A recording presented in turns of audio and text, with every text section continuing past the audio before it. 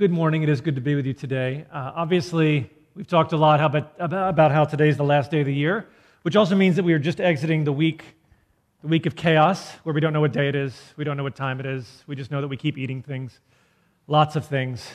Those cookies, yeah, that sounds good for breakfast, something at 2 o'clock in the morning, that's fine, and so on and so forth. Even the NFL wasn't sure what was going on, so they had Monday Night Football last night, so I don't know.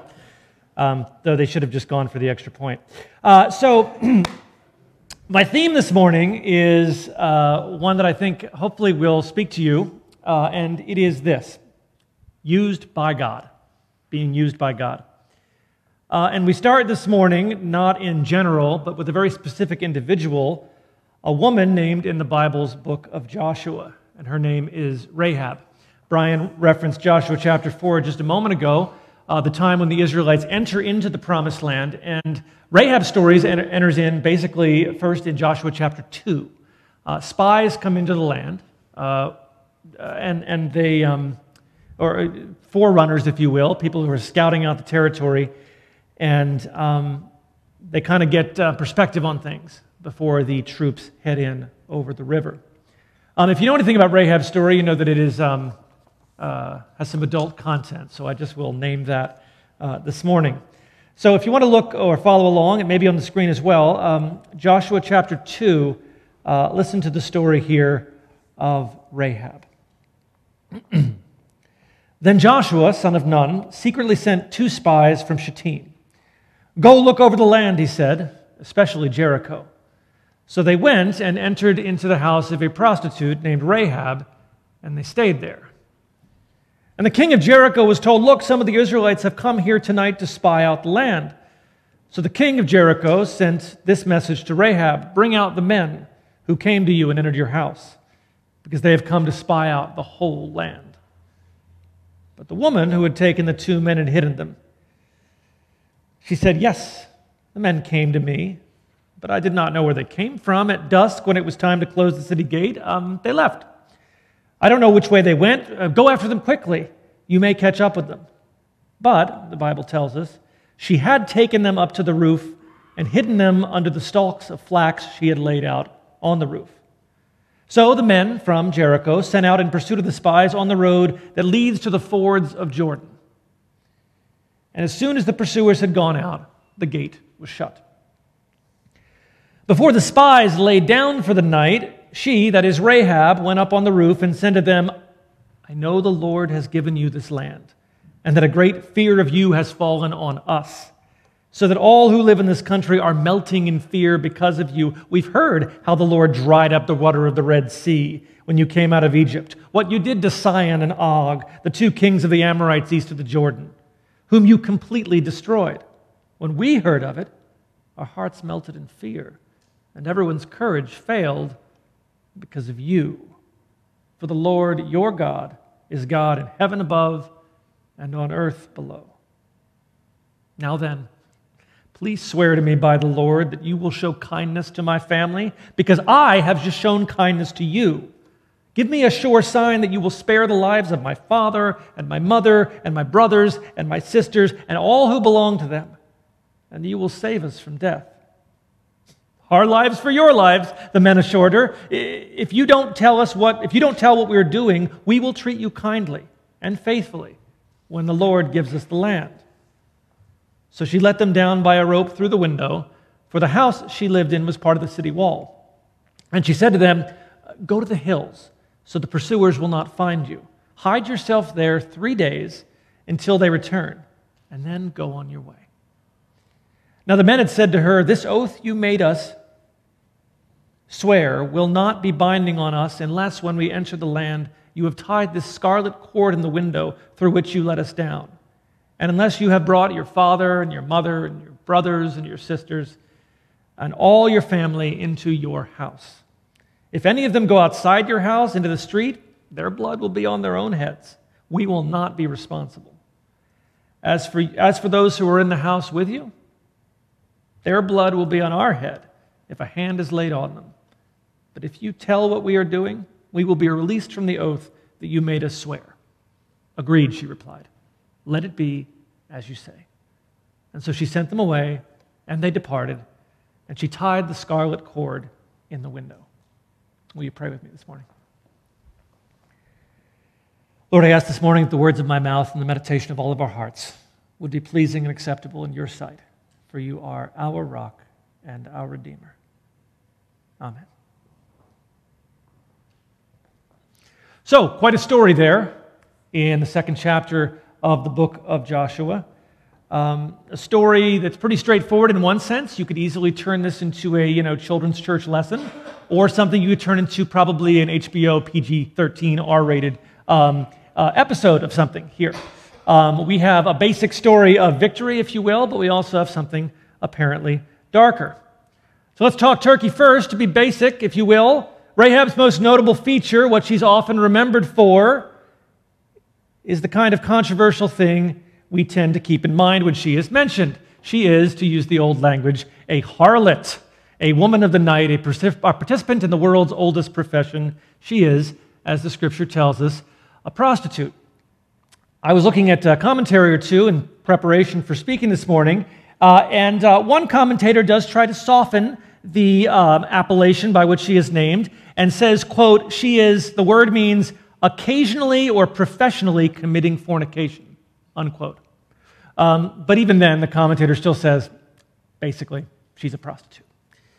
And so the word we get in English, and we understand what this is, has generally been this. And if you know something about Rahab, this is one of the things, maybe the main thing, maybe the only thing that you know about her. And this was my experience too, knowing the Bible a little bit and growing up in church. And so at one point during school, we had to write a paper about Rahab and to talk a little bit about her and what she was about. And so what I decided to do, good Christian that I am, I said, well, look at what God does. God takes these sinners, these horrible people, and God redeems them. Amen? God does. God does this. God takes sinners like us, and God redeems them. He redeemed me, he redeemed you. And so I wrote all about how this heathen, prostitute woman gained salvation, even though she was kind of like opportunistic, and her faith was really fake. She was just going with the power, and all of that kind of thing. And in a sense, I mentioned that she was delivered out of the sin of prostitution. And I submitted this paper, and I thought, man, I've done a good job here. This is a gospel word. This is good stuff, right? Look at me. And I got my least favorite experience in school, which is where I got not even just a bad grade. They said, you need to rewrite this. And I said, what? I don't want to rewrite this. I already wrote it the first time. Come on, my least favorite thing. So, and I kind of began to wonder, what are they talking about here? They said, well, did you look more closely at the story? Did you see what she's saying? Does the scripture the scripture describes her as a prostitute, but does the scripture say that her faith is opportunistic? Well, not necessarily. Does the scripture say that she's this big sinner that God is redeeming? It doesn't say anything about that specifically. Look closer at the story. Try to figure out some more of the angles of what's going on here. In other words, my professor wanted me to look closer at this story. And I invite you to look closer at it this morning as well. Because as we approach the story that we've just heard, we can look at it in some different ways. And there's at least three ways to see the story. The first is, as I said, if you will, the children's church version, the PG version or the G version. And that's where we know 2 chapters later, the people are going to cross that river, are going to take those stones. They're going to do all of that Pastor Brian just talked about. And this is in the context of the global scale of the book of Joshua, which is all about God fulfilling God's promises to the people of Israel. There's going to be blessing. Is there Harry Potter in the room too? Yeah. Where am I? There's going to be blessing, there's going to be opportunity, there's going to be all sorts of things. And this is the story of how they go about that. And there's no reason to linger on the fact that she's a prostitute. There's no reason to linger on anything else except to say this is one more step in God's redemption, or God's blessing, if you will, or giving to Israel the land that he had promised. And that's the version you probably would get downstairs right now because we don't want to go into all that other stuff. And that is true. That is absolutely what is happening here. There's another version, of course, the one that I kind of focused on, if you will, a little bit more in that paper that I wrote those 20 years ago, which is on the personal level, if you will, of some spies and Rahab herself, protection for those individual men that are there in the city, and the redeeming of sinners, people that are engaged in sin and broken. This is what God does, and God saves Rahab, even though she is the most unlikely person you might think to be in this situation. This is what God does. God reaches down, God takes us and sets our feet on solid ground, as the song says. And of course, that's true as well. There is another way to look at it, though, and one that I think my professor challenged me to, and that is, well, something else, something maybe new. A third way, if you will, and it takes us back to the word that I mentioned earlier, the word prostitute. When you hear that word, it conjures something, no doubt, in your mind. Sometimes a former way to describe a prostitute in language is a fallen woman. We think of prostitution and we think of sin. We think of a seductress. We think of this image of someone who is wantonly engaged in some less than ideal behavior. But what, perhaps, if we looked at it differently? I know that right here, just a month or so ago, my friend Lisa Rusi was here. Some of you may remember, she actually worked with me at Northwest University, was one of our professors there. She came from the mission field in France, taught for us for a few years, and as you know, and some of you, I think the church is supporting her, she's going to be going back there to engage in ministry in the country of France. And a few weeks ago when she was here, she talked about the work that she is going to do. And the work that she is going to do is working with victims of sex trafficking in France. And she is there in those places that we cannot even imagine, places that actually she has never even described to me because I think it is just too intense. But she goes there and she ministers to women who are caught up in this industry. Women who did not ask for this. Women for whom this was not really a choice, that were trafficked, that were taken, that were pressed into this labor, and then whose self-value and self-worth was so low that they had no other option by which to survive. There's a video that was a little intense that I declined to show you this morning, but it describes prostitution in some cases as a choice of those with the fewest choices, the choice of those who have faced abuse, sexual perhaps and otherwise, who have been taught that the value of women is just in their value of sex appeal, whose families have been broken perhaps by poverty, by mental illness, by addiction. And when I was speaking about Rahab a few years ago, I actually emailed my friend Lisa, and I asked her about Rahab, and she said this. She said, I would see, and this is not me speaking, this is someone who has worked with women in prostitution, so I quote to you an expert at the moment. She says this, I would see Rahab as a victim. If she was a successful, mentally stable, self-made prostitute who just loved her job, those women do not exist, by the way, she might have had motivation to aid the spies. But someone who is not happy with their status in life and possibly even in a position of forced labor would be more likely to aid the enemy spy. I haven't done any research into what prostitution meant for Rahab. I just personally believe that prostitution is never a choice made by an evil woman. Instead, it is usually a last resort for survival. Prostitution is soul-destroying. Most women who are in prostitution long-term describe thinking themselves as two persons in order to cope with life, and also they suffer from PTSD. Well, that's another view of her, isn't it now? That's another view entirely. Rahab was who she was. The word we have is prostitute. There's no doubt about that. There's no hiding that. She traded intimate human interactions for money. This is what she did. And for me, and maybe for some of you, that's all we can see at first. God took this wanton sinner and redeemed her ways. And God showed that he can do anything, redeem anyone. He identified with our fallenness and brokenness. One might also say that God used her to make a point. Look what I can do. Look who I can save.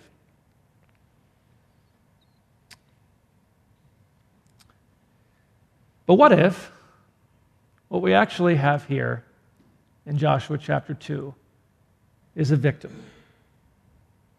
A person who, yes, is caught up in sin, but not sin that she's choosing willfully every day, but someone who's been broken herself by the sin of the world. A person looking to grasp onto whatever she can to make it through and to survive. Here's another way of looking at it.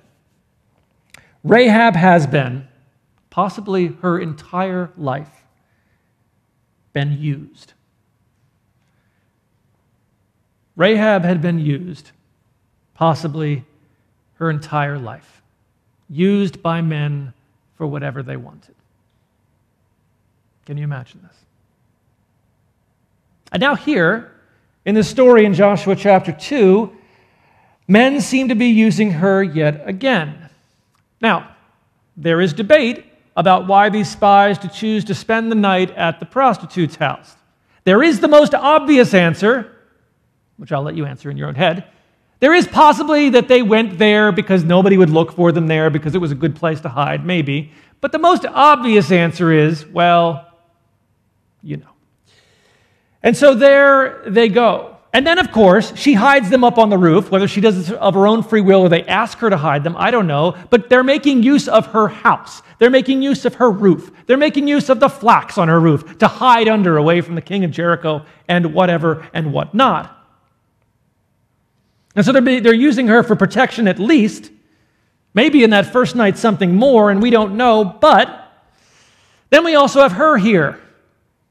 Men showing up again, looking to hide, looking for something else, looking for what they can get out of her. And so she says, well, maybe it's time for me to have my own moment here too.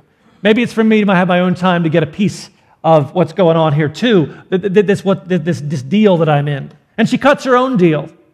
Okay, guys, you're going to use me to get what you want? I'll use you too. Protect me and my family. It's a fair trade, right? I won't let you get captured and killed. You protect me. You save me. Now, she makes this statement of trust in God, and I'm not going to question that, but she also wants God's agents, these spies, to know what her terms are. Very specifically. She doesn't want to go until they've done the handshake and made the deal and the whole thing. And so in this story then, before we even get to Rahab's moment with the spies, we know that as a prostitute, she's likely been used many times. She's being used right here, but then she uses the spies too. She sees they're in a weak situation. She sees they're in danger. She's like, oh, let me take advantage of this. And so there's a lot of this using going around. Of course, it's not over in this story. Because she's also being used by God, whether she knows it or not, for a purpose and for a reason. And most immediately, of course, God is using her to protect his people. Not only these two spies, but ostensibly what the spies will communicate back to the people on the other side of the river, so that when they cross over, that they will have a safer and more strategic entry. Rahab is being used by God. And many times here in church, we Christians gather together, we talk about our calling or our purpose or vocation, if you will. And we can talk about being used by God. And when we say that, we mean something very positive, right? I want to be used by God. I want to be used by God. I imagine you want to be used by God as well. And God used Rahab, no doubt. But when we take the word used out of the context of church, it takes on those dark overtones we've already been thinking about this morning. Think about it. When do we really talk about being used by people in any way that is positive? Oh, that family member's just using you. That boyfriend or girlfriend's just using you. Your boss is just using you. Your coworker's just using you. That's not a positive thing. Not at all. Or perhaps much worse, the way someone in Rahab's line of work could be used. Carries on a sense of being exploited, right? Being taken advantage of. It puts us in the position of being an object that somebody manipulates, that somebody uses, that somebody pushes around on a board. It's a cliche, but it's true. In our world, hurt people hurt people. And hurt people use people. This is a fact of life. And so there's a way to read this story. You want to be really dark about it. Great, someone might say. She's being used again here, except this time she's being used by someone even more powerful. She's being used by the most powerful entity in the universe, the being, the person, the one we know as God. So some people might say, well, that's just a dark reading of the story, but the question might emerge to some, is God using her to get his way like so many other people did before? Does God care about Rahab, or does he just care what she can do?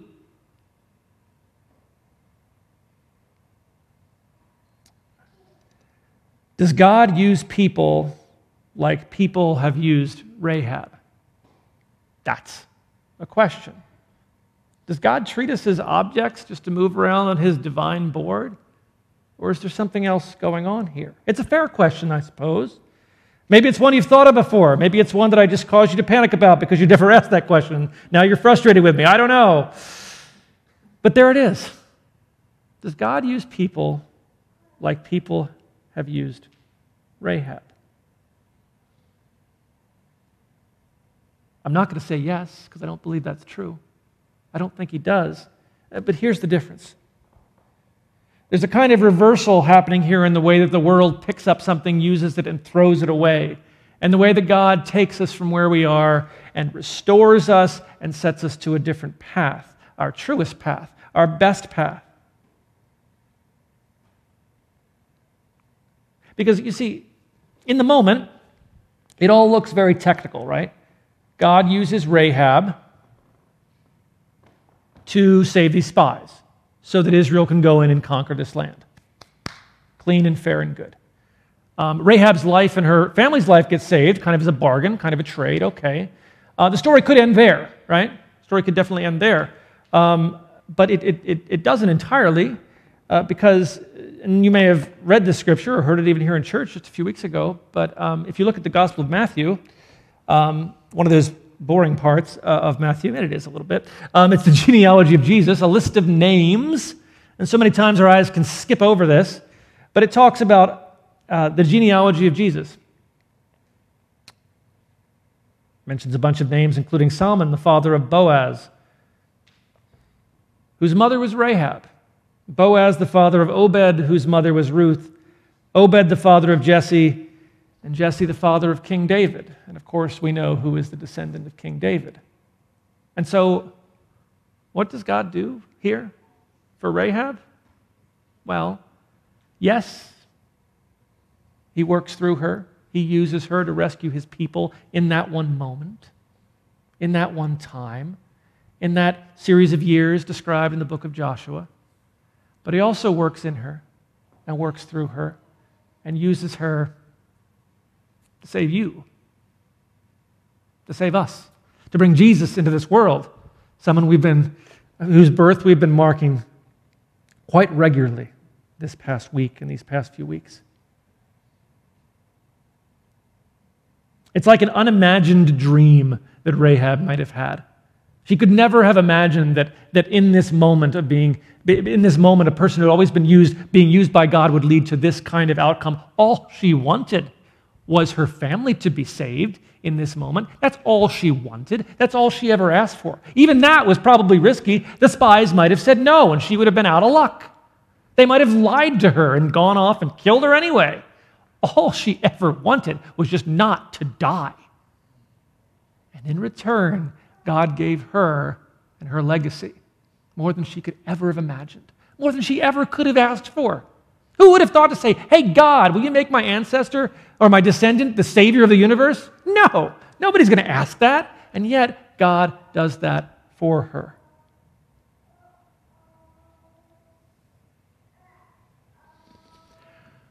So, maybe you've been used. Maybe you've been broken. Maybe some things are because of choices that you've made, maybe not. Maybe you're the victim, but people just treat you like you're guilty and it's all your fault anyway. I don't know what that situation is. And the world and the people in it want to use you for it. You want to use you for their selfish purposes, and that's it. It's a transaction. It's a withdrawal. It's a diminution, as we might say.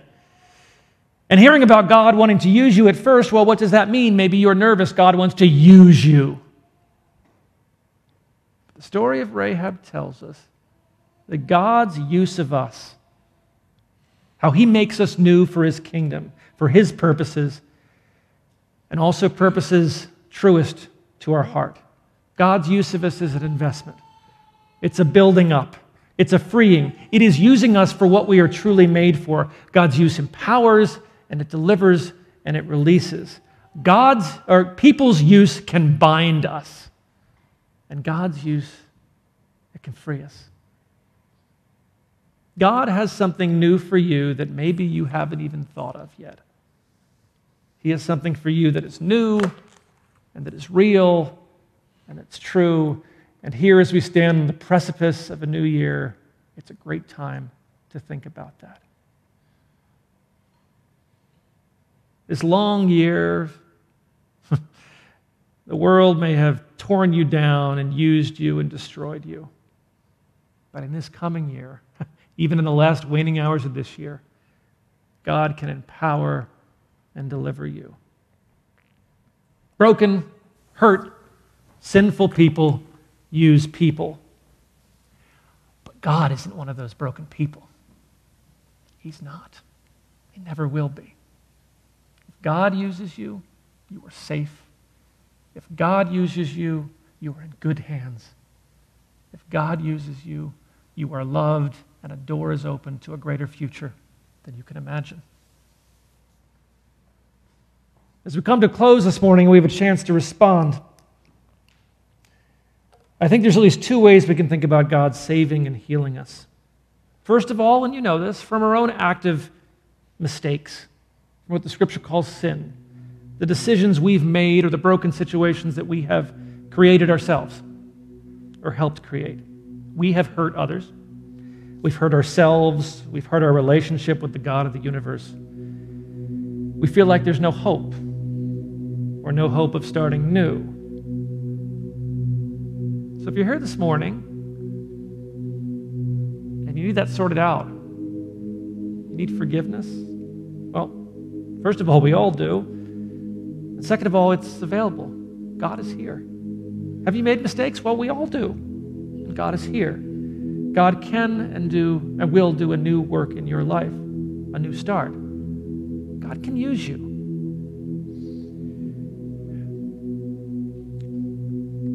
Or perhaps like the situation Rahab may very well have been caught in, do you just need deliverance? You didn't ask for this situation. You weren't even the main cause of it. Or you weren't even the cause at all. And you want freedom. Are you tired of being used and tossed aside by a world that doesn't care? Maybe friends or family, work, addictions, circumstances. The invitation is to come and meet the one who will make all the difference. God can use you. Sin, wherever it comes from, foisted upon us by others who use us, decisions we make, wherever it comes from, it destroys. Our sin destroys us. The world's sin destroys us. Whether from within or without, it is a mess. But when God works His purposes in your life, well, He fulfills, He redeems, He restores. He sets us on a better path than we could have ever done for ourselves, a better path than we could imagine. Will you bow your heads and close your eyes this morning?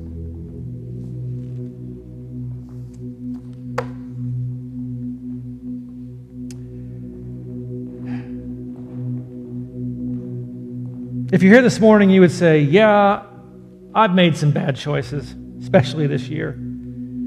I have some things that are not sorted out. I've made some mistakes. I've done what the Bible calls sin, and I need to ask God's forgiveness and help. And I want God to not only forgive me, but to use me for something bigger. If that's you this morning, I'd just like to see your hand. I'd just like to pray for you this morning. If that's you, I'd like to see the hand. Thank you for those hands. Yes. But for those who have raised their hands, I pray that you would meet them in this place. If they have acknowledged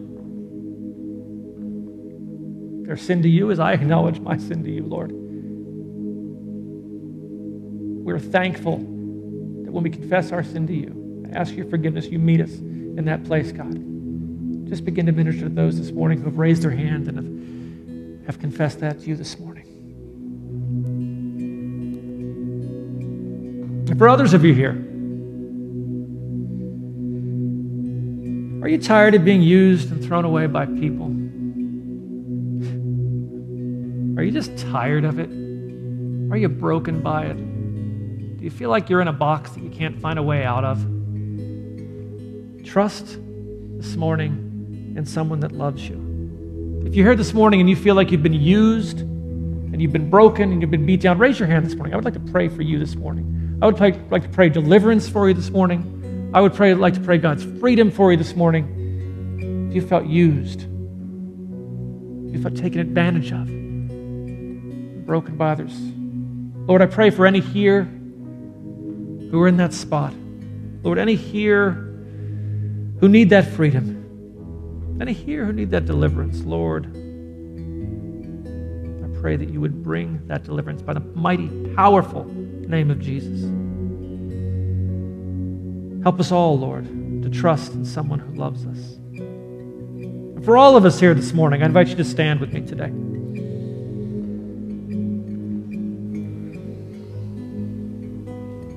I'd like you to look at me this morning. This is a great time to ask God to do something in your life. This is a great time to ask how God can use you.